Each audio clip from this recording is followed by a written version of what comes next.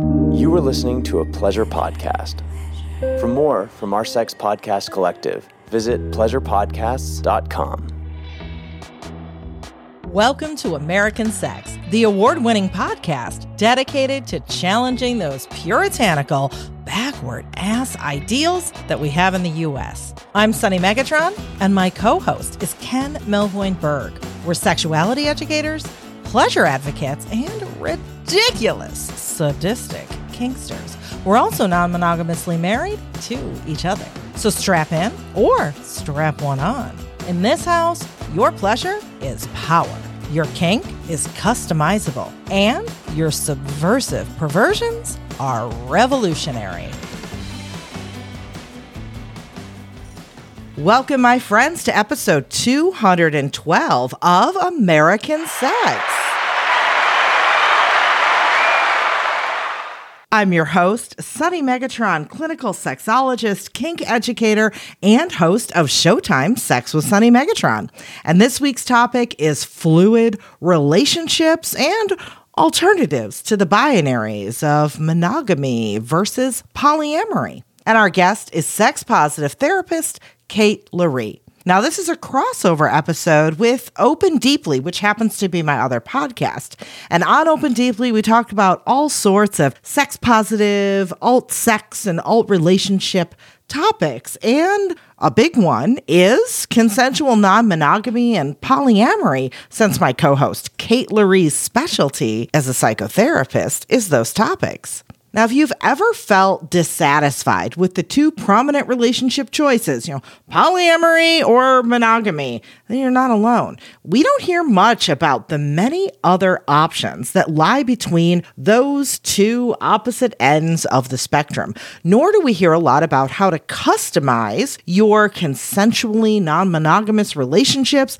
and how to ebb and flow when what's right for you or what's right for your partner changes over time and with circumstances. So some of what we touch on in this conversation: the significance of intention and customizable relationships, anxiety and jealousy, parenthood and fluid relationships, honesty and relationship dynamics, mindfulness and communication, couples privilege, fluid relationships versus relationship anarchy, and a lot more. But before we get there, you know what we gotta do? We have to wash the balls. That's our ball washing noise, which is housekeeping here on American Sex. In other words, this is when I briefly tell you about need to know things, or just, cool to know things, or just things. This time is things. I'm going to start with the check-in. So how y'all doing?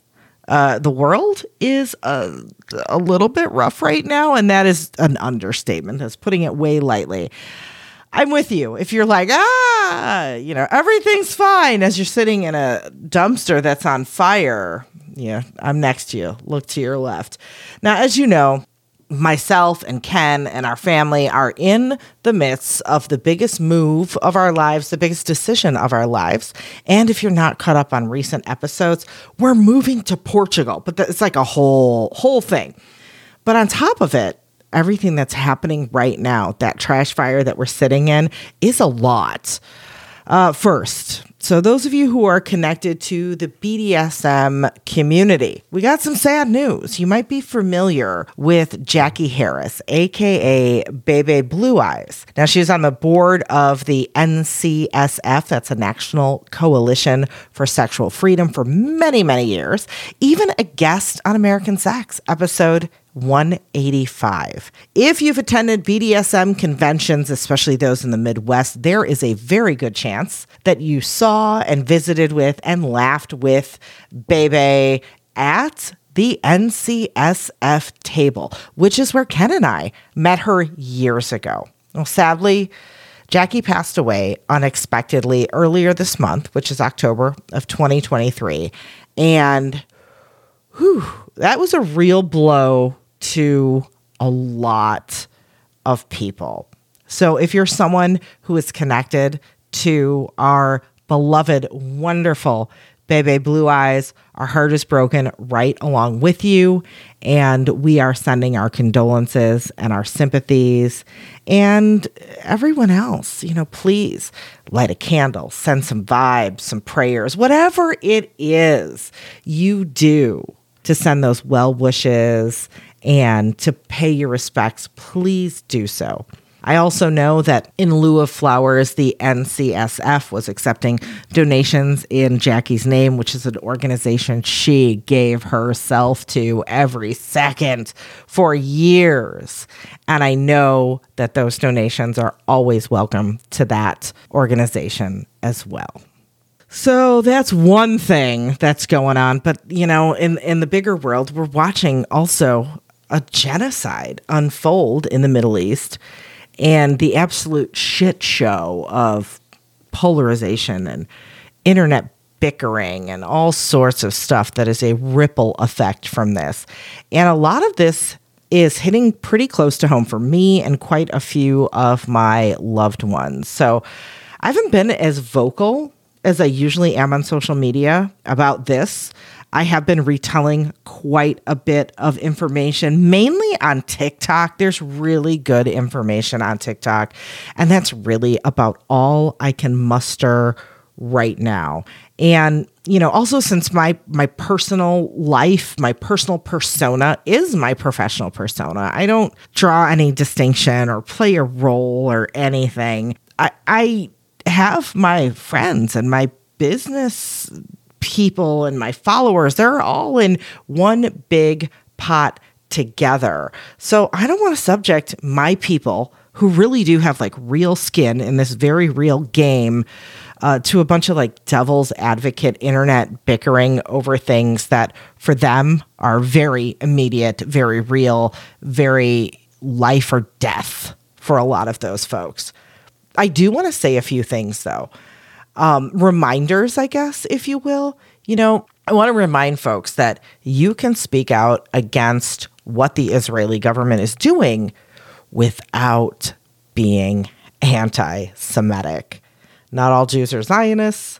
Not all people who live in Israel or all Jewish people are Zionists.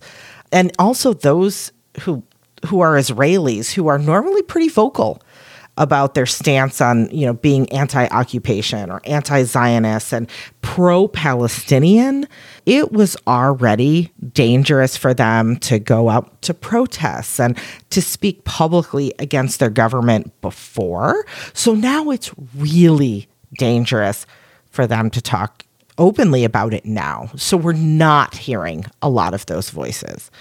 But I want to remind folks that this isn't sports teams, if you're pro-Palestinian, that doesn't mean you can't also be horrified over the death and violence that's happening to any and all people who are victims of their government and, structural systems, etc. And on the flip side, if you are someone who is pro-Palestinian or you are discussing things with someone who is pro-Palestine, that doesn't necessarily mean they're pro-Hamas. There's a lot of cases of two things can be true at once in this situation.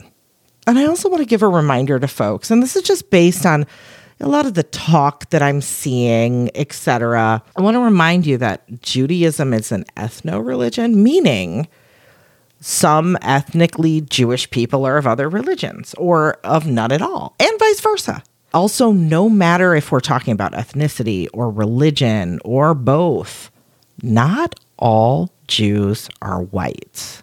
For instance, there are black Jews, many of which see all the things that people are saying and all the misinformation and the assumptions and the polarization and the anti-Semitism and the pro-genocide of brown people, right? It's a lot.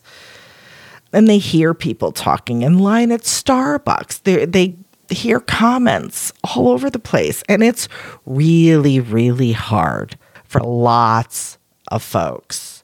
Now, there's a running commentary that we hear in this conflict. And it's like, oh, this conflict is complicated. It's so complicated.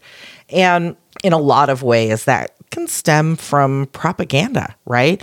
To make people who aren't intimately close with this history and this conflict think, well, it's so above their heads that even if their gut is telling them like something's not right with everything that's going on, well, it's so complicated. I just must not know, what's happening. I'm not grasping something because it really can't be this simple, can it? And really, that part isn't the complicated part. Genocide is wrong. It's pretty easy to figure out, right? The complicated part, and I wouldn't even say complicated, probably nuanced is a better word, are the parts, some of which I just mentioned. That's what's being glossed over. And that's what I keep seeing in it. I keep seeing it cause huge swaths of people to oversimplify everything and treat everything as, very black and white and binary. And well, if one side's right, the other side's wrong. And they must be decimated and fuck these people, hence the anti-Semitism, etc. And that does nobody any good.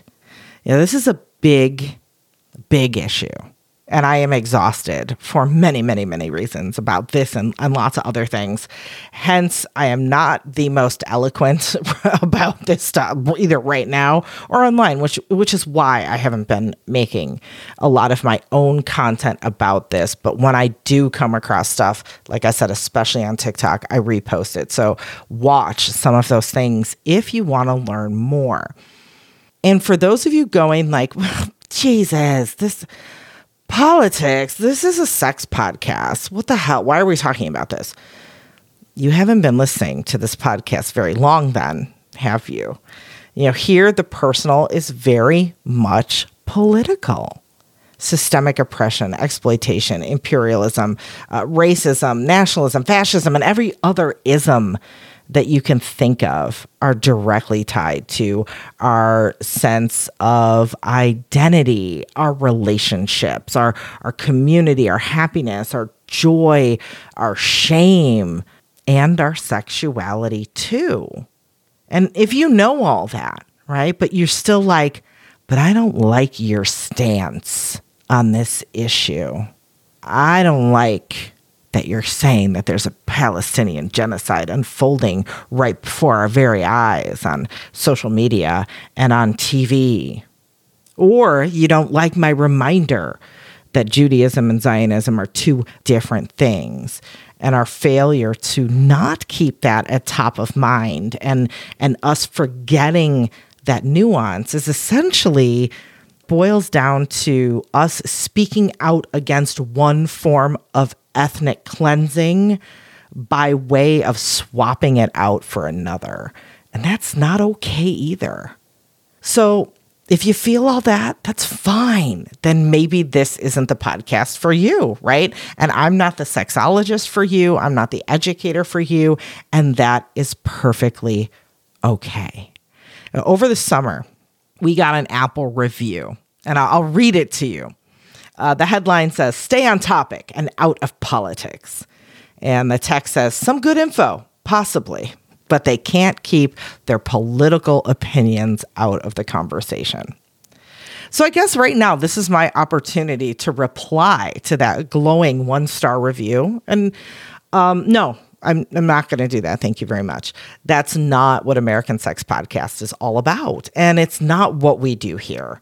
And that's okay, because we are just one of hundreds, probably thousands of podcasts about sex, relationships, society, culture, and all of us are free to choose what kind of media we want to consume, right? I mean, unless it's a banned book, but they haven't really gotten to podcasts yet. So for podcasts, you're good. Like, listen to whatever you want. And I wish you luck in finding a podcast that suits you better than this one.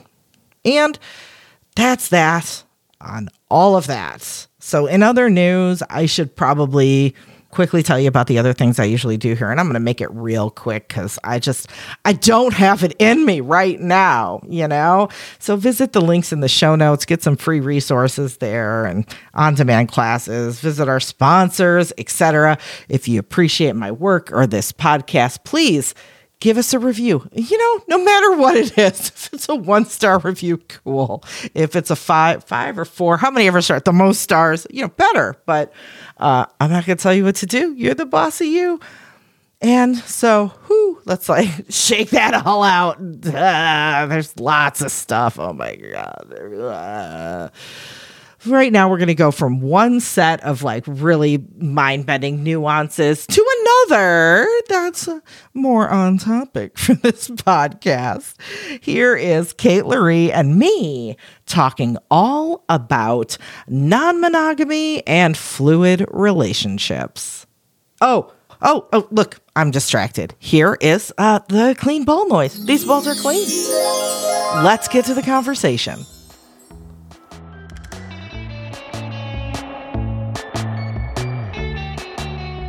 So, Sunny, when I wrote my book, Open Deeply, I didn't know what was going to resonate for people. But for a lot of folks, it was the following quote about fluid relationships. Here goes. Today, I no longer identify as non-monogamous, but rather fluid. You might run into other definitions of fluid, but here's mine. A relationship or person that may shift from monogamy to non-monogamy, depending on what suits all partners involved and their changing life circumstances. A fluid relationship is not trapped within the confines of non-monogamy. Instead, a fluid relationship inherently has the full range of freedom to shift across the continuum, from extreme monogamy on one end of the spectrum and then to extreme non-monogamy on the other end as life changes. Such relationships have the greatest ability to adapt to emotions and needs, and thus the highest ability to survive over time. I think many couples that define themselves as non-monogamous, polyamorous, or swingers are actually often in fluid relationships. The term non-monogamy was born as a result of a pendulum swing away from monogamy. I believe we've grown past such reactionary binary terms. When we dig our heels in and proclaim to be rigidly monogamous or non-monogamous out of fear of the challenges that a more flexible stance might bring, we are in danger of misattuning with what is truly ideal for us in any given moment. So that's the paragraph that a lot of people have something to say to me about, there's a lot of people that are like, wow, that never occurred to me. That for a lot of people, it's a relief. Yeah. Because so many people want to do non-monogamy right. And so a lot of times they start listening to the dogma. Yep. Yep. Yeah. And then they feel trapped in this little box of what it can be and who they should be. Yeah. And it's funny because for me, and this is just my approach to relationships and life, really, it never dawned on me that it would be anything other than this, which is interesting, and it's of course, when you bring it up, I'm of course, it's human nature. And I deal with this a lot, with people in the kink community, that when you learn about a new identity or a new part of yourself and you learn about the quote rules of whatever that is, you do stick to them like they are dogma, this is what I'm supposed to do. This is what the rule book says. You mean I can change it up according to what my partner's needs are? What, and it's yeah, that's super common. Yeah. But yeah, especially when people are new, they get so rigid. I haven't done any public speaking lately. That's not true. I did in Costa Rica. But when I'm speaking to an audience, a lot of times they'll ask me the question, so how does non-monogamy look? And when I tell them it's custom made, that you can, it's like a custom made suit or dress, they always give me the scrunchy face. They want to be told what it looks like. Yeah. And the idea of it being this amorphous thing is kind of terrifying to a lot of folks. Yeah. And I mean, I think back in school, right? When let's say your teacher or professor or whoever said, okay, your final project, it's this big research paper that you have to work on, and it's like, okay, cool. And then they're like, and it can be on whatever subject you want. And you're like, I don't get choices. What do you mean, whatever subject? Like, I don't even know where to begin. Give me an idea of where I can go with it. Like, that was always the worst when it was an open-ended assignment. And I feel like, when we talk about kink or non-monogamy or whatever, anything in life being customizable, if it's new to us, we don't have examples of like what we can do, like all the possibilities. And I look, and we've brought this up so many times before on different podcasts about different subjects were really the same thing. We're all talking about the same thing. It's like when we're scared and we don't know and we're insecure, then that like rigidity. Well, I don't know why I can't say that word, but that's when that becomes like our comfort. Like, okay, I have something to anchor to. I know what the rules are, even if the rules are kind of rigid and constricting and maybe not the best and the healthiest for everyone involved. At least there's someone told me what the assignment was. Yeah. Well, yeah. And that brings up a question, in terms of like, I don't really feel like that when you say fluid versus rigid, that is inherently saying one is better than the other. I think, there's fluid relationships that are toxic and fluid relationships that are healthy. There's rigid relationships that are healthy and rigid relationships that are toxic, and it's just like, okay, so that's an interesting thing to think about. Like, when would a more rigid relationship be the more healthy option, Yeah. Like, and it may be when you're new and you're scared and you're kind of like a little baby falling on your butt and falling on your face, or maybe you've decided to be, swingers and you like that structure. I don't know. What do you think? Do you feel like there's times when a rigid model is actually healthier? Absolutely. And I think that, again, I'm like likening everything back to kink, but all of this stuff is so similar. Yeah. I often say it's not exactly what specifically you're doing or not doing. It is the intention behind why and how you're doing it. So what's underneath these rigid rules? What's the motivation for them? If it's, I'm insecure and I need to control what you're doing because, I have this, I don't know, jealousy that I'm pretending I don't have, but I really do. And so I'm controlling you with these rigid rules versus these rigid rules right now make sense for the bigger picture or the greater good based on our specific circumstances right now or long term or whatever it is. So yeah, to me, it's not the what, it's the why. Yeah, the intention and the why. That makes sense. Like if you have a partner that, whether you're in a non-monogamous relationship, a kink relationship, or a fusion of the two, if you have like, say, a dom who is, keeping you isolated from other people, he has all these rigid rules and when you check inside your body, you feel a knife drop, like it doesn't feel safe. These rigid rules actually may be indicators that you're in an abusive relationship.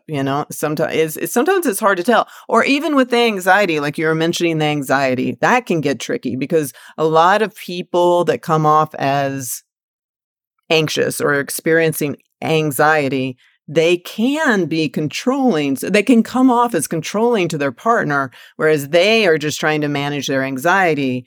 And like, where does the anxiety come from? It may come from, just the newness of non-monogamy, or it could be some of their unresolved attachment injuries from their childhood are getting triggered by non-monogamy. So then it becomes very difficult to know, like, that's something to sometimes talk out with a therapist or really slow down and cool your jets when you're running into that, because you don't want to make your partner suffer by being controlling with your anxiety. But at the same time, if non-monogamy or kink is causing so much anxiety that you're having panic attacks and stuff, that is an indicator that you need to slow down. So I'm just curious what your thoughts are. Like, when is anxiety something to,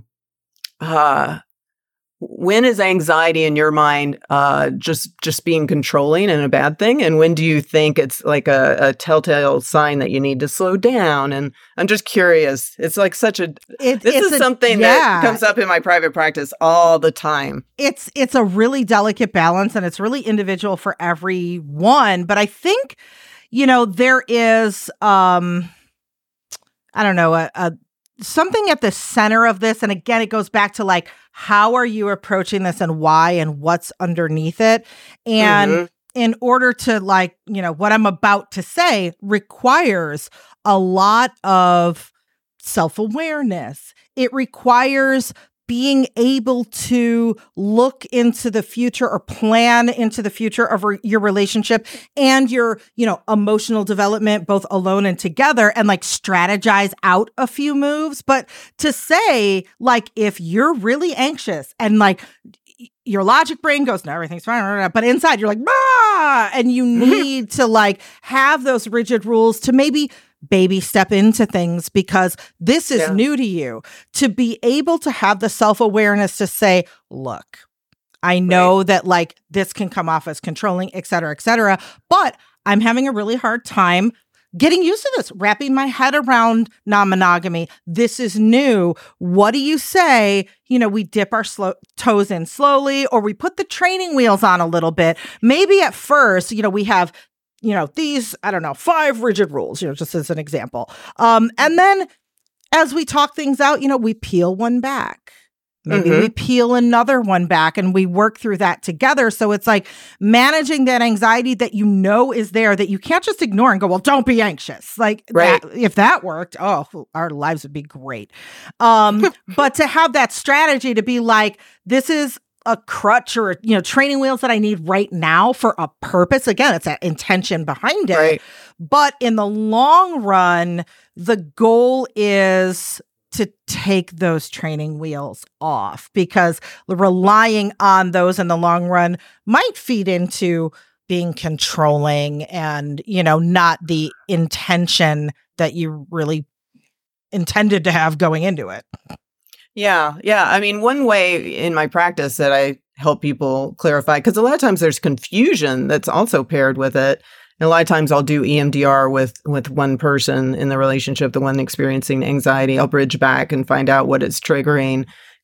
Ideally clear that out. And once that is dialed down, that trigger that comes from childhood, then there's this clarity that happens, and they have a better idea of what they need in terms of boundaries. Right. And they can, and from that place, they probably will come off as less controlling as well. So it's interesting. I thought maybe we would talk about our own personal experiences a little bit about related to fluidity versus non-monogamy. I mean, I know for me, there was a couple of times that I, really was grateful for the fact that in my marriage to my now ex-husband, that we did have that fluidity. For instance, when I was building my private practice, I had to replace my job at the hospital. And so I was working, I would get to the hospital at 9, and then I'd leave the hospital, and then I'd go to private practice, and I'd work till, 9 to 10 at night. It was just crazy. And I was working on the weekends, all of this. And, Richard was basically I feel like I should just focus and support you. So during that time, we didn't see anybody. We just we were monogamous in practice during that time. And he just had my back, and I'd come home just exhausted, and we'd watch a little bit of TV. And that was kind of our life for a couple of years, and that was super helpful. I'm just wondering if there's been a time that stands out for you where you went from non-monogamy to being monogamous in practice for a time due to some reason. Yeah. I mean, and like your story, I feel like the ebbs and flows that I've had with my current partner, who's really the only one that I've been non-monogamous with. And it's been 14 years, 15. It's been a long time. We ebb and flow together. So it's worked out really well, and it hasn't been, I know some people will, maybe there's like you were working a lot, or somebody like, oh, they're having a baby, or there's a big major life change, or, there's a time where their relationship might be under stress. So it's a good time to just like focus inward, for whatever reason or amount of time. We haven't really had anything like that, but like even right now, we're kind of sort of monogamous-ish, just because of like it's COVID is, we're both very COVID conscious. We don't go out. I really like, I could take or leave it. I'm just busy. I don't care. I don't care if my partner has other partners. It's like, for me, it's like, I don't have time for Right. but just more out of circumstance, like it just doesn't feel right now, but that could change tomorrow. But I'm curious that, for me, it's been relatively easy, but I'm thinking, okay, if I were a different couple in a different circumstance, what if, let's say there's some major life change, or I feel like, oh yeah, we should take this time out to be more monogamous right now. And maybe my partner kind of feels that too, but one of us has a current partner. Do we break up with that partner? Like, how does that work? Yeah, like let's maybe give an example that's let's come up with an example, like two different scenarios. Okay. Let's say Sadie and, who do we want to name them? Sadie and Justin. Okay. So in the first example, in both examples, they have an intention to be more fluid and just kind of go with the flow with life and apply that to non-monogamy. But in one situation, they've always just been swingers. Mm-hmm. So they're not really emotionally attached to anybody in a deep way. Mm-hmm. And in example B, and in both of these examples, they have decided that they're going to be monogamous in practice when they get pregnant, and they're working on getting pregnant. In the second example, they both have outside partners. So, this is an interesting thing to look, compare and contrast, because in the first example, because the issue is couples privilege, right? Right.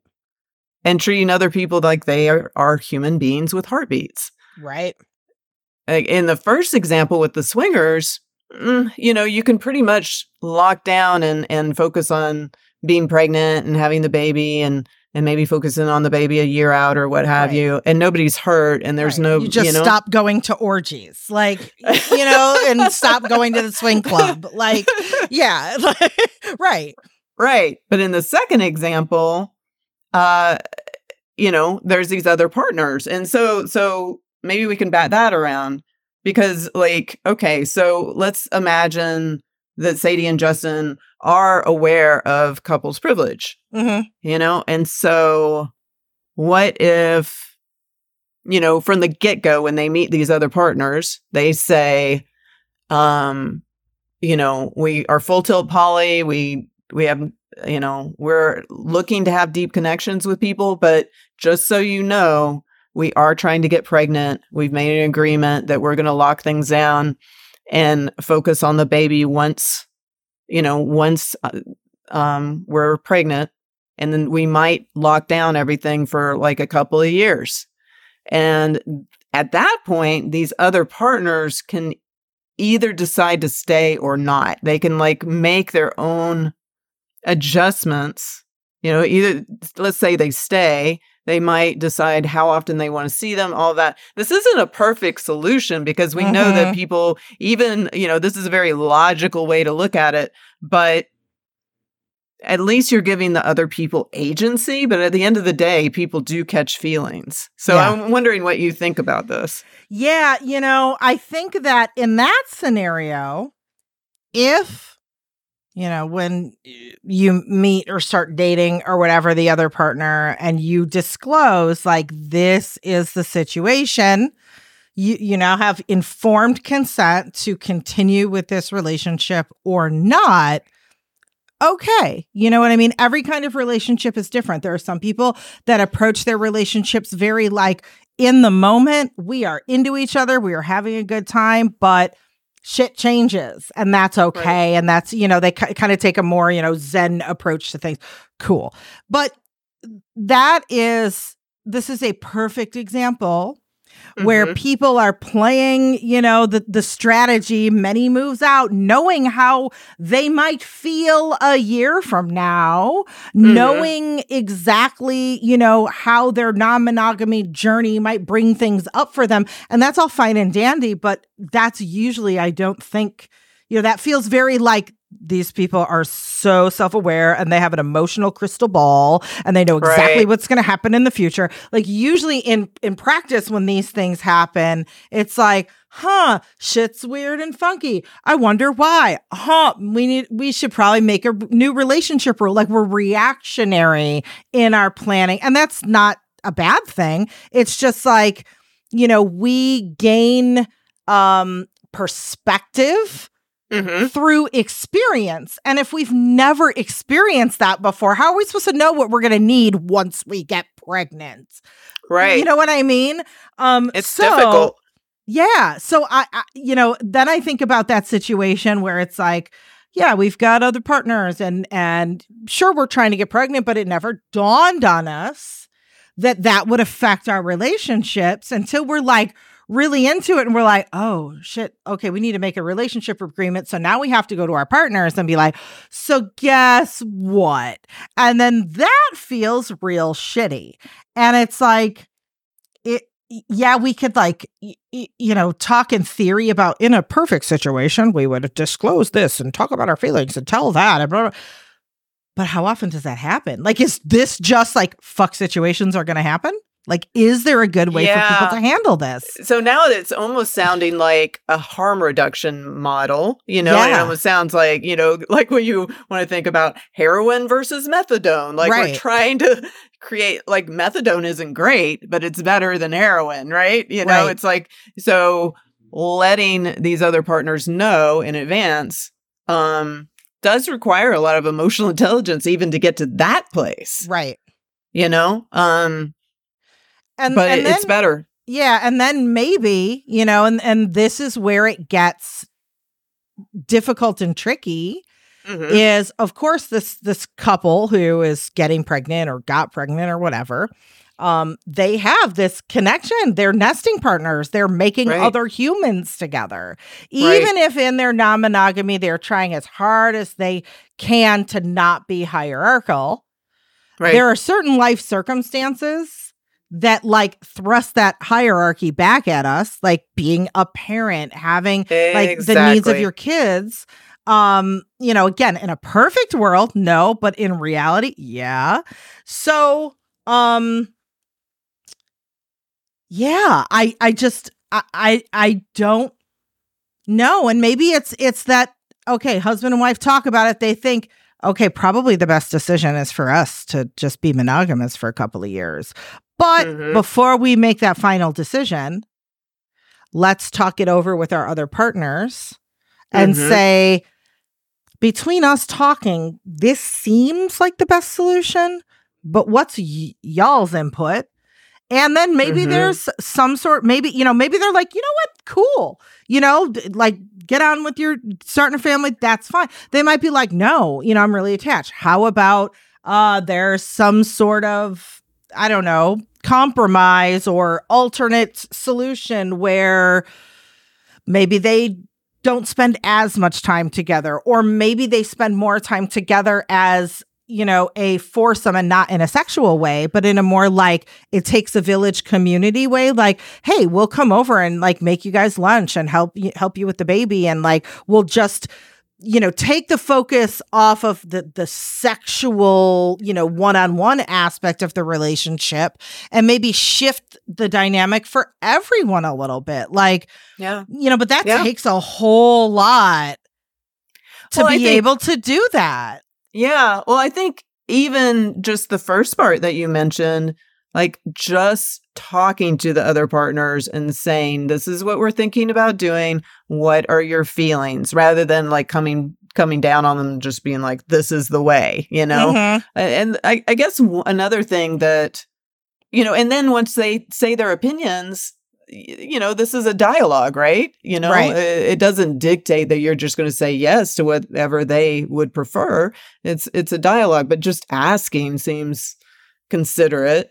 And then another thing that you could throw in the mix, if we're, again, we're doing this, perfect, getting as perfect as we can related to this stuff. And at the end of the day, it is way more messy usually, is that if a couple knows that they're trying to get pregnant, then they could try and really choose partners that do seem really stable emotionally, because let's face it, if you bring in a partner that's very fragile emotionally, they struggle with a lot of mental health issues, they're struggling with a lot of unresolved stuff.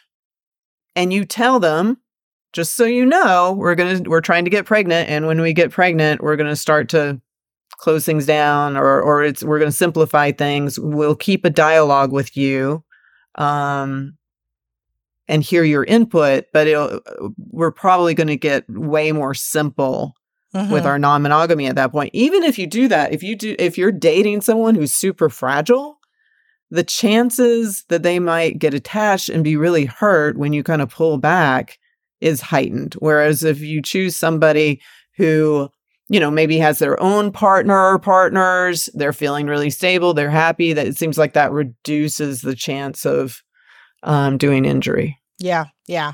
And I mean, that goes for yourself if you're one of the couples. Like maybe all partners agree this is what's going to happen. We're all cool with it. And then it happens and you're like, but I miss my other partner. I didn't think I was going to. I don't know if I can do this.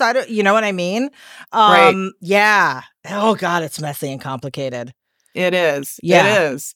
Yeah. And it's just, I hear a lot of people, sometimes it's people that are still at a stage in their life where they're fancy free, they're going to Burning Man and they're just dating different people. They're not living with anyone. They're not married. They don't have kids, and they're very dogmatic about, that couples privilege is the most evil thing in the world. And, and it's like, yes, we need to be very mindful of couples privilege. It can do all kinds of damage, but it's like once you get married, once you have kids, once you have responsibilities, it gets way harder. And and I think the older you get in life, the more you honor how difficult it is.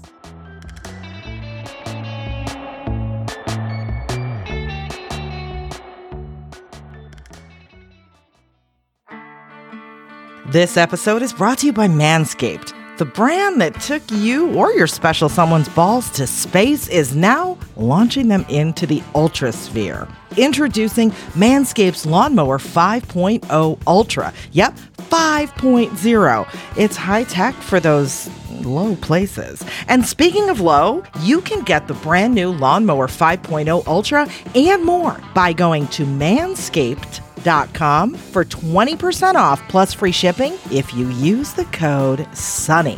We all know how dangerous it can get when going in for a close shave below the belt, and that's why I trust Manscaped for those sensitive areas. Manscaped's 5th generation trimmer features 2 interchangeable next-gen skin-safe blade heads, a standard one for taking a little off the top, and a new foil blade for that smooth finish. It also features dual LED spotlights that provide contrast on multiple skin tones. It's waterproof too. And for you jet setters, the Lawnmower 5.0 Ultra comes with a travel case and has a travel lock too. Manscaped is on the cutting edge of cutting pubes. Get 20% off and free shipping with the code SUNNY at manscaped.com. That's 20% off and free shipping with the code SUNNY at manscaped.com. Hey, it's time to go ultra with Manscaped.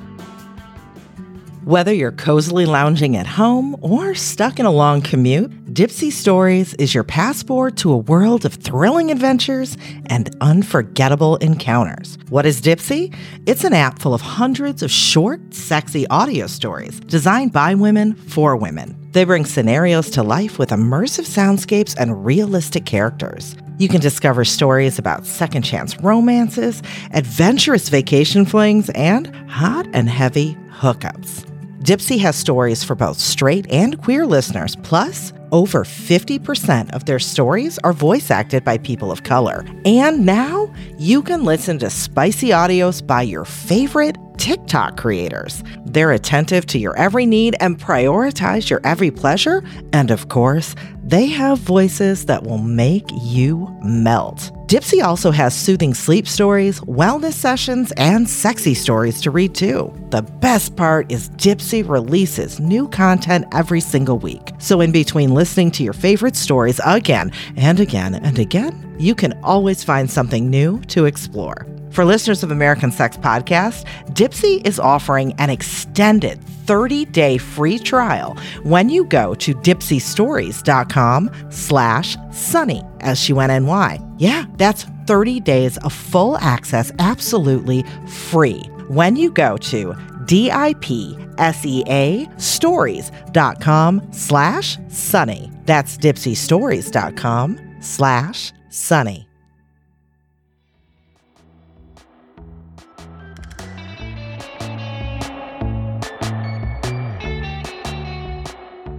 It's like once you get married, once you have kids, once you have responsibilities, it gets way harder. And and I think the older you get in life, the more you honor how difficult it is. Right. Yeah. It's really complex. And, then there's the separating the logic from the feelings. It's like, maybe I'm that other partner and I logically understand why it makes that. You don't have as much bandwidth. You don't have as much time. Your focus is on, starting this new family, etc. And I get that up here in the front of my head. Right. But, my feelings are like, but now I feel abandoned. I feel triggered. Like, that you're talking about attachment injuries get triggered. And you can't always just logic your way out of those feelings. Yeah. Right.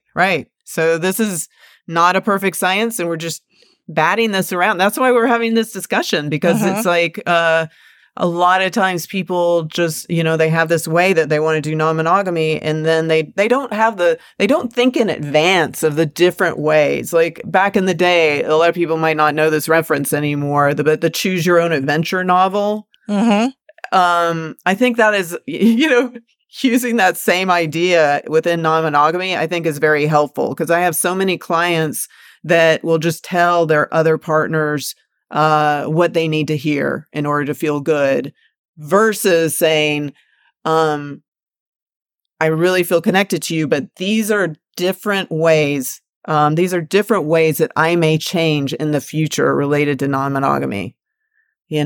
I might stay with different partners. I might get married and decide to have kids and decide to be monogamous. I might, like to at least tell your partner like the different ways that that you as an individual might show up within relationships. At least gives people some ability to wrap their head around alternate versions of reality that could unfold. Yeah. And again, I go back to like, that's hard, because are all of us that self-aware? I think of myself like, I don't know if it's my neurodivergence, if it's, whatever, but like I have a hard time even conceptualizing the future. I don't know how I'm gonna feel whatever in 6 months when some major life change happens. Like, how am I supposed to be like, just so you know, in 2 years, I might feel like this. Like, I don't know how I'm going to feel in 5 minutes. Like, like what? So, yeah. And I think a lot of people can probably relate to that. Like, again, in a perfect world, we'd be like, yes, this is exactly what's going to happen. But in reality, we're not that self-aware, and we don't have crystal balls, and we don't know. We've never been through these experiences before. This is all true. It's all true. I mean, I think all we can do is bat all this stuff around, because a lot of times what as I said, what I see people doing is giving their partner the impression, like if they have a partner and maybe they've even said, look, I love dating you, but you're not the person that I'm going to end up marrying, and they do want to get married at some point in their life. Maybe they've even said that, but a lot of times they've given that person the impression that they will always be with them as long as the connection is there. And then they meet that person that they do want to marry, and then boom, they just shut everything down, and that happens all the time, whereas if you at least say to the person, look, I'm really into you, but I might end up being monogamous with the person that I fall in love with. I don't know. I think sometimes people can have enough hindsight to disclose these things. They talk to me about it as their therapist. The difference is not having they do have the hindsight, or not the hindsight. They do have the ability to imagine themselves in different scenarios. The reason they don't usually tell their partner is because they're trying to create as much harmony as possible. Right. They don't want to have the discord that comes with saying, look, one day we might not be together because I want to get married or I want to have kids. Yeah. This reminds me of, we had a conversation with Dedeker, and in our conversation, the concept of meta communicating was brought up. And then I had seen a TikTok, and it was from a therapist who was, I believe, autistic. And for the life of me, I cannot remember who it was. If I find it, I'll give it to you. We'll put it in the show notes or something. But this concept illuminated meta communication in relationships to me, like I intuitively knew, but I couldn't explain. So, and he was saying this as someone who is autistic. Like, autistic folks often, and I very much relate to this, automatically have this sort of ability to be in the emotion and be in the moment, and also step back and be in like the cognitive logic of what's going on behind the emotion. And the example that he gave was like, he's like, me and my spouse are arguing and we are in it, and my spouse is in it. Like, that is her whole world. But he's like, for me, I see that we're in a play and we're two characters on a stage. Yeah. And I can be the character on stage in it. And I can also be backstage talking about what the characters are doing. And he's like, I've approached life thinking that everybody could both be on stage and be backstage at the same time. And he's like, I realize like the neurotypical way of thinking is like, the only thing is the stage. There is no, we're going to talk backstage about what our characters are doing with their feelings right now. And he's like, it always fucked me up. Like, people just treated me like, what are you, how come in the middle of this argument, you're like bringing this logic into it? And when I heard that, I was like, oh my God. Because when I'm in conflict with people, I talk to them about what's going on with our feelings as if we are backstage discussing what our characters are doing. And I don't realize they are still their character. And they're like, what are you talking about? But yeah, go ahead. But this is fascinating to me.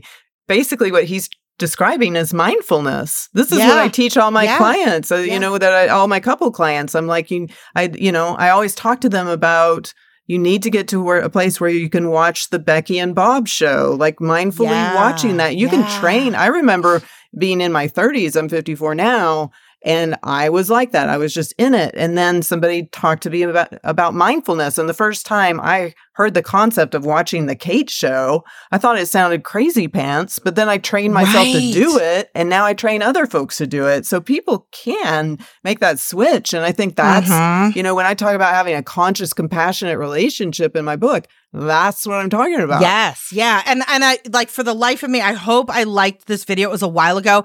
If I can't find it and anyone listening knows who I'm talking about, please tweet us with like a link to the video or the creator that talked about this, because it was brilliant.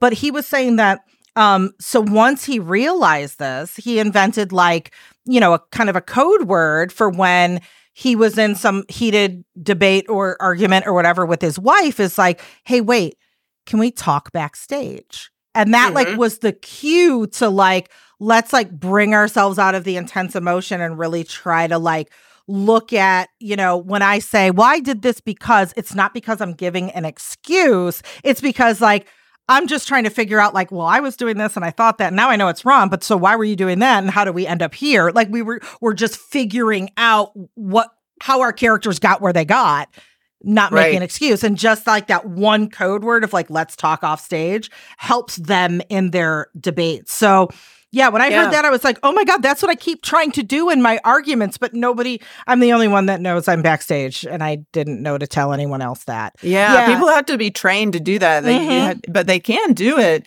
And, it's interesting. So that's Buddhism. And what's so interesting is having that mindfulness, I think, is a big piece of the puzzle that allows a relationship to start to move towards a fluid relationship. And that brings me to like that basic Buddhist formula of suffering equals pain plus resistance. So, like to give you an example, like if somebody is in a traffic jam, the person that's practicing Buddhism would probably just be like, okay, I'm in this traffic jam. I can't do a damn thing about it. I'm just going to listen to some books on tape.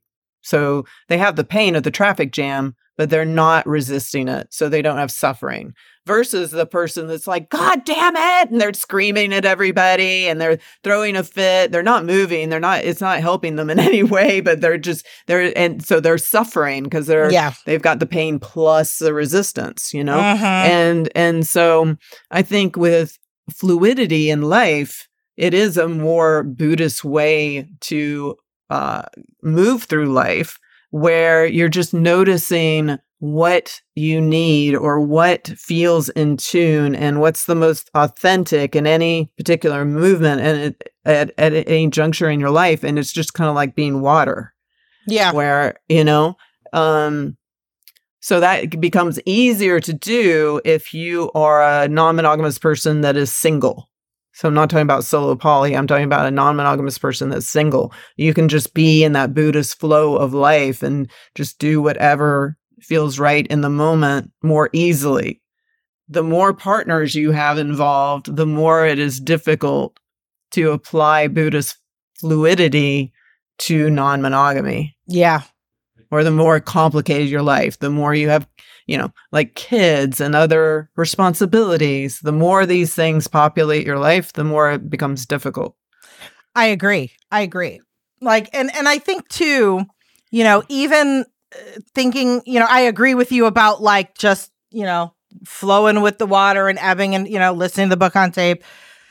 But I think also there are some times where like that motherfucker screaming serves a purpose if it's in perspective and like maybe you intuitively know like I just need to scream and let this out because it is like, that pressure cooker. Right. But I also know I'm not going to scream and let it out in a way where it is directed at somebody. It is putting the blame on somebody. It's more of like a cathartic excuse. And I've done this where it's like, okay, here's an example where totally not a relationship example, but like something is wrong. You've, I don't know, booked a trip with a company and then your reservations got canceled and it really like fucked you up and you're calling to like straighten it out and you're really pissed and you get this customer service person on the phone and it's not their fault. They get screamed at all day. And there are times where it's like, I'll be so upset. I can feel my voice start, or like even like tears, like my face is, I'm so pissed. And I'll be like, okay, so, Jessica, customer service representative, I know this isn't your fault and I know you didn't do it, but I'm like really upset. So I'm going to sound really pissed and harsh, but no, it's not directed at you. I'm just really pissed at the situation, pissed at your company. And then I'm like, I can't believe this is unacceptable. And then I'm like, I'm sorry, Jessica, I just had to give up. But you do understand? And they're like, she's like, yeah, I understand. That just in itself, then she's not defensive like this lady is fucking yelling at me on the phone, So there are times we need to blow up, but we need to do it in perspective, I think. And not hurting somebody else. Yeah. So let's wrap this back into non-monogamy and look at this. Like, if you have an opportunity to just be in flow where you realize that you need to shift in some way in your life, like, and I'm looking at it in a grander sense of not just fluidity within non-monogamy, but just trying to be in flow in your life. Like maybe you did a psychedelic journey and all of a sudden you're like, I need to change my job and I need to move to another state, or whatever. And you just know that that's what you need to do. Granted, you shouldn't do that directly after a psychedelic journey. You should wait for, but you had this huge epiphany and you need to flow in some direction in your life that's different. Now, or let's see, this isn't a perfect example. I'm trying to think of an example. Yeah. And also within the same example, the partner that you have within non-monogamy has been upsetting you and for quite some time. So at this point, you have this opportunity to change your career. You've been struggling in your relationship, your non-monogamous relationship for quite some time. So at this point, do you just go with the flow, like Bruce Lee, be like water? Or do you fight for your relationship? Do you, maybe tell your partner they're being a jerk and like, I think there's times where we want to fight and other times we want to be in flow. And again, I think it goes back to what you were saying earlier about this mindfulness. If you make your choices from a grounded place where you're getting in touch with your thoughts, your emotions, your body sensations from a grounded, centered place, and you're not reactionary. And then, when you're off by yourself and you get to that centered place, and in that centered place, you get felt knowing that you need to fight, and again, this doesn't always happen this way, but this is just ideal. Is to, when you notice that you're getting really pissed, to step away and to get centered in that way. And I think sometimes if we're able to do that, we still may fight. We still may come back and yell at our partner or what have you. But at least we're doing it from a conscious way, from a mindful way, where we're watching the Kate show or we're watching the Bob and Sarah show or whoever. And we make a choice between being in flow or fighting for what we have in our life. Does that make sense? I know I'm rambling a little bit. No, it absolutely does make sense. Because, and I don't know, I'm getting like a weird, like meta kind of paradox, because in one way we're talking about, okay, we're being fluid and we're getting rid of that like rigidity and yada, yada, yada. And then when we talk about, but going with the flow if we're always going with the flow in a way that's like very passive and isn't that being rigid? Right? I mean, right? There are lots of different ways we can individualize or customize going with the flow. Mm-hmm. And again, you could rename rigidity as boundaries. Yeah. I mean, sometimes rigidity is toxic, and then other times it's just self-care boundaries and creating the structure that we need in our life. Right. So all of this gets so complicated, It gets complicated. Not only that, I think it's not just hard to recognize the difference between the two on our own, that if we've had any past experiences, like formative experiences or even current experiences in relationships with someone who manipulated those points, that maybe we had boundaries that really we're being rigid because these are like legit healthy boundaries, and they're convincing us that we're just being rigid and those aren't really legit. So it's like, if we have that experience of being, I don't know, gaslit about the difference between those two things, of course we all don't know. Of course it's hard. Yeah. Right. Yeah. It's very interesting. So let's switch gears. One thing that I think is interesting to think about is fluid relationships versus relationship anarchy, because I feel like there's some similarities and there's some differences. And I was pondering this last night, and I'm like, is relationship anarchy almost like a type of fluid relationship?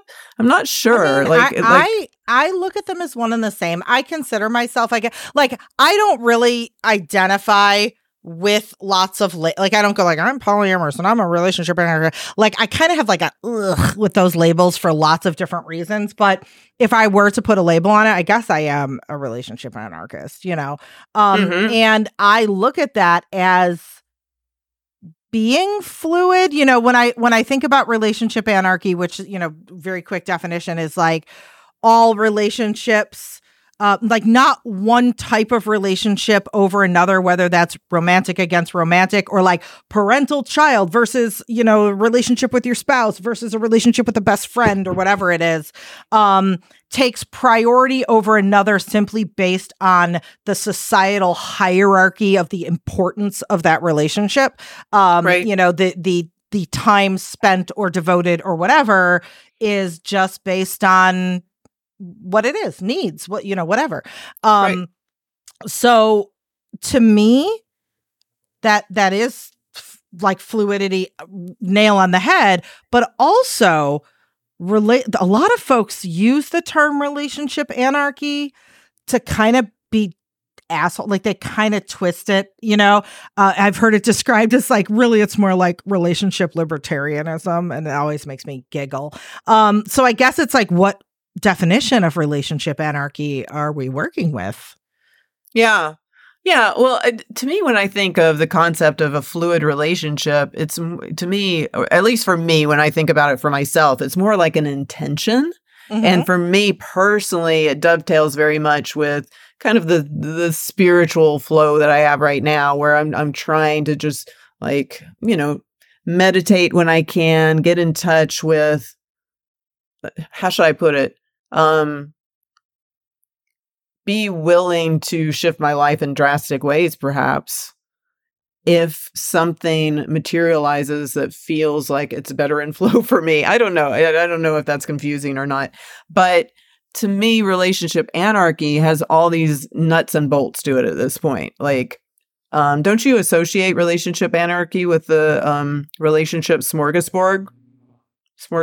Define a relationship smorgasbord. How are you meaning that?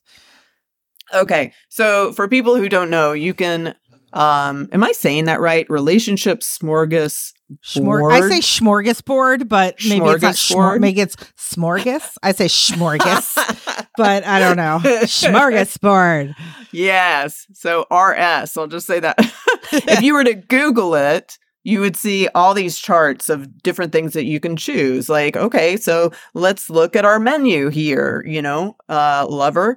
Maybe we want to have hot sex, but we also want to maybe have a friendship, or like it looks like a menu, and you can pick and choose different things from the menu, like components of your relationship, like components of relationship components, basically. Right. It's very much like looking at a menu and like choosing your meal. Like, I want this and then this and a side of that. And, you can look at everything that are options and together figure out what you want your relationship to be. I kind of think of that as being part of relationship anarchy. Also, I think of relationship anarchy, along with what you said, is that ability, like more of a conscious okayness with potentially flowing from, like, say, a marriage to divorce and being just friends, and then maybe flowing into being a lovership, like that kind of okayness with that kind of flow. I think of that as also a little bit of relationship anarchy. Yeah, I look at it differently. And again, like, there is, I'm just reminding listeners, there is no one, like, this is the definition for everyone. This is the customizability, because we all have our own versions. For me, relationship anarchy, if we're looking at the whole pie, the components of the pie are different relationships with different people. To me, it's not different components of one relationship with the same person. But that's the way I look at it. And so, when I look at, for instance, relationship anarchy, I'll look at, like, my pie that I'm looking at is, let's say we're that couple having the baby, right? It's like me and my partner I'm having the baby with, and me and my other partner, and me and my metamor, and maybe me and my mother, and me and my children, and me and my best friend, and me and my whoever's in my life that I'm having close relationships with, and then not prioritizing one or the other strictly based on hierarchy, like, well, the marriage is always the most important relationship of all. So anytime there's a choice whether to spend time or devote energy, I must always pick my spouse first. Right. It's like, no, maybe based on, needs at the moment, or to me, it's not really based on equality. Like, you get 2 days out of my schedule. You get 2 days out of my schedule. It's more based on equity. Like, what are the needs of each relationship right now? And that dictates how, I don't know, the ratio is parsed out. Maybe my best friend's going through a horrible divorce right now, really needs somebody. And it's like, that is going to become the priority relationship in my life right now based on like the collective needs of the whole pie. Right. Yeah. And not based on, well, she's only my friend and that always takes second fiddle to my husband or so, you know what I mean? Like, yeah. So to me, that's what relationship anarchy is. Yeah. Yeah. And I've always heard that too. Yeah. I've just, for some reason, I have it correlated. I have relationship anarchy and the relationships smorgasbord a little bit linked up in my head. It seems like oftentimes I'll hear those two talked about kind of concurrently. Yeah. And so it feels a little bit similar to me. And I think they're similar, like, at least to me. And I'm not the non-monogamy expert, so I'm just going with the definitions that I kind of know and love and use in my own life. But the approach or the logic seems similar. Yeah, absolutely. Yeah, because we do get to custom make the types of relationships we like. Just because we're in a romantic relationship with somebody doesn't mean like we have to have the sex part and we have to have we're friends and we hold hands walking on the beach and have conversations, and we don't have to have like we're raising kids together. Like we can choose whatever the F we want, Yeah. So it's the same line of thinking, I guess, to me. Yeah, I think they're a little bit different, but just in terms of, I think you can have the intention to have a fluid relationship and have some, like you could say, okay, I am going to have some rigidity in my life in the sense that I am choosing this one partner, right? I'm choosing a nesting partner or a primary partner, but within that, we are going to be fluid, and we're going to, that's our intention, at least, right? Is to allow that flow between anywhere from non-monogamy to monogamy, whatever fits for us at any juncture, while we can currently think of any other partners involved as much as we can. Yeah. Whereas relationship anarchy, I think gets a lot more complex, and there's a lot more detail in terms of, all the little nuts and bolts of it. Yeah. I think of and like all the ways it can go wrong and and become relationship libertarianism. And it's just, yeah. Yeah. And for me, although I think of myself as an expert in non-monogamy, honestly, there's so many different things that are always coming down the pike. And I consider myself more of how should I say it?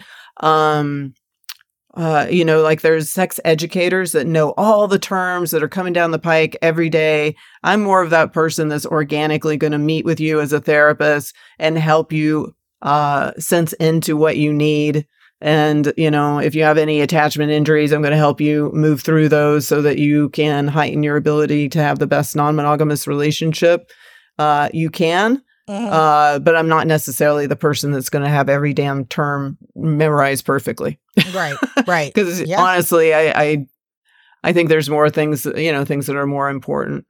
But I feel like this has been a good discussion, and certainly we could bounce this around forever. Like if we were at a bar having drinks and there was a whole bunch of people there, people could throw into the ring all these different vignettes. Well, how would it work under this circumstance? And could it, we could talk about it all day long regarding when it's feasible and when it's not.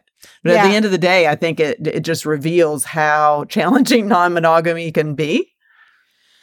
Really challenging. And it requires so much, like we're talking about the self-awareness, to be able to like meta communicate, the recognizing like these are emotions, and emotions aren't always like logically rational, but they are also very fucking valid and real. Right. Versus here is like the logic of the situation, from a more, I don't know, cognitive standpoint. Yeah. And that's also hard. And once somebody, the theoretical somebody can get a handle on those things, it's a transferable skill. We transfer that from our relationships to how we operate at work, to our kink life, to our, it goes on and on and on and on. This is so true. Mm-hmm. Yeah. And I think one final thing that might be interesting to think about is like, what is the benefits and maybe the cons of a fluid relationship, and the benefits and the cons of a more rigid relationship. Like a fluid relationship, or a relationship that leans towards being more fluid, I think has the more opportunities for growth, but potentially could be a little bit more chaotic. It probably requires more emotional intelligence, and it probably requires more experience. Right. And it seems like a more rigid relationship, like swingers or what have you. A benefit can sometimes, especially if you're scared or nervous, like it can create some structure where you know what the rules are. You kind of know what's going to happen or what's not going to happen in advance a little bit more. But then again, it may hamper your ability to grow, and it might hamper your ability to be truly authentic for who you are in any given time in your life. Mm-hmm. Like, what would you say? Do you have any thoughts about the pros and cons? I absolutely agree. Scenario number one is you have the opportunity to grow, but growth doesn't come without making mistakes, making missteps, journeying into the unknown, doing things that are scary, all of that stuff. With growth is painful and messy and has the potential to really go awry and kick you in the ass. And that's the risk that you take to grow. Right. And not saying that that's always the better way, because sometimes those missteps when you're working on growing can really be a bad deal to deal with, So, the more rigid rules, you don't have as much opportunity for growth, but you don't have as much opportunity for something to really get fucked up, like major life decision kind of fucked up. So it's like a risk profile. Mm-hmm. Really? Right. Yeah. It's a give and take, and everyone's going to pick a different place along that spectrum of risk versus growth. Yeah. And so, listeners, you can probably see how we kind of got even broader from the original definition that I read that comes from my book. But it can get this big, I started out with a definition that's more about just being fluid from the more extreme monogamous relationship all the way down the continuum to the more extreme non-monogamous relationship, and just fluid, just inherently allowing that kind of fluidity from that spectrum. But then there's all these other ways to be fluid as well, which we've been kind of bouncing around in this conversation. I think good imagery to close it up is like when we talk about spectrums in our minds, we think of like from back and forth, from left to right, from, extreme to not extreme. But when we talk about fluid, that's a big old pool of water, and you could float anywhere, and it's 3D. You can be deep, shallow, left, right, diagonal, anywhere in that pool. And that's a lot. That is not your professor giving you 3 subjects to pick from for your final research paper. All right. So I wonder if people listening to this have some clarity, or if they're more confused than when they first started to listen. I'm hoping this at least that when people listen to this, it'll give them some things to think about, especially if you're new in non-monogamy. Give people some things to chew on, because how non-monogamy can show up in your life can really change over the course of a life. And a lot of it has to do with how, what your intention is related to rigidity or fluidity. Agree. Yay. So. All right. Ooh, that was a lot. There's a lot to chew on. Until next time, continue to chew and chew and chew and chew, and tweet us and hit us up on Instagram and let us know your thoughts. And thanks for listening to American Sex. What's that? You want more? Well, you can start by streaming our TV show on Showtime, Sex with Sunny Megatron. Then pop on over to sunnymegatron.com. Everything's there. You can get updates on my new book, check out my sex ed and BDSM workshops, learn how to book me for your organization or for coaching. We also want to hang out with you too, right? So come join our Discord community or follow along on TikTok or Instagram, Twitter, all the social media. I'm Sunny Megatron everywhere. And you can catch Ken on Twitter or tune in to his weekly D&D games on Twitch. If you want to support the show, a great way to do that is simply to tell people about it. Make a TikTok or tweet about your favorite part of this episode. Oh, and don't forget to subscribe and leave a review too. And if you're a ride or die American fucker, you're going to want to join our Patreon community. We'll send you official American Fucker stickers, and you'll get a lot more too at patreon.com/AmericanSex. Now, just in case you happen to be one of the few that still has disposable income in this late-stage capitalist hellscape, well, when you're shopping for a new sex toy, BDSM gear, Kink Academy membership, or other things, please patronize our sponsors and affiliates. You'll get a discount, and it helps us too. Win-win. All those links and codes are in our show notes. Thanks, American Fuckers. We appreciate the heck out of you. See you next time.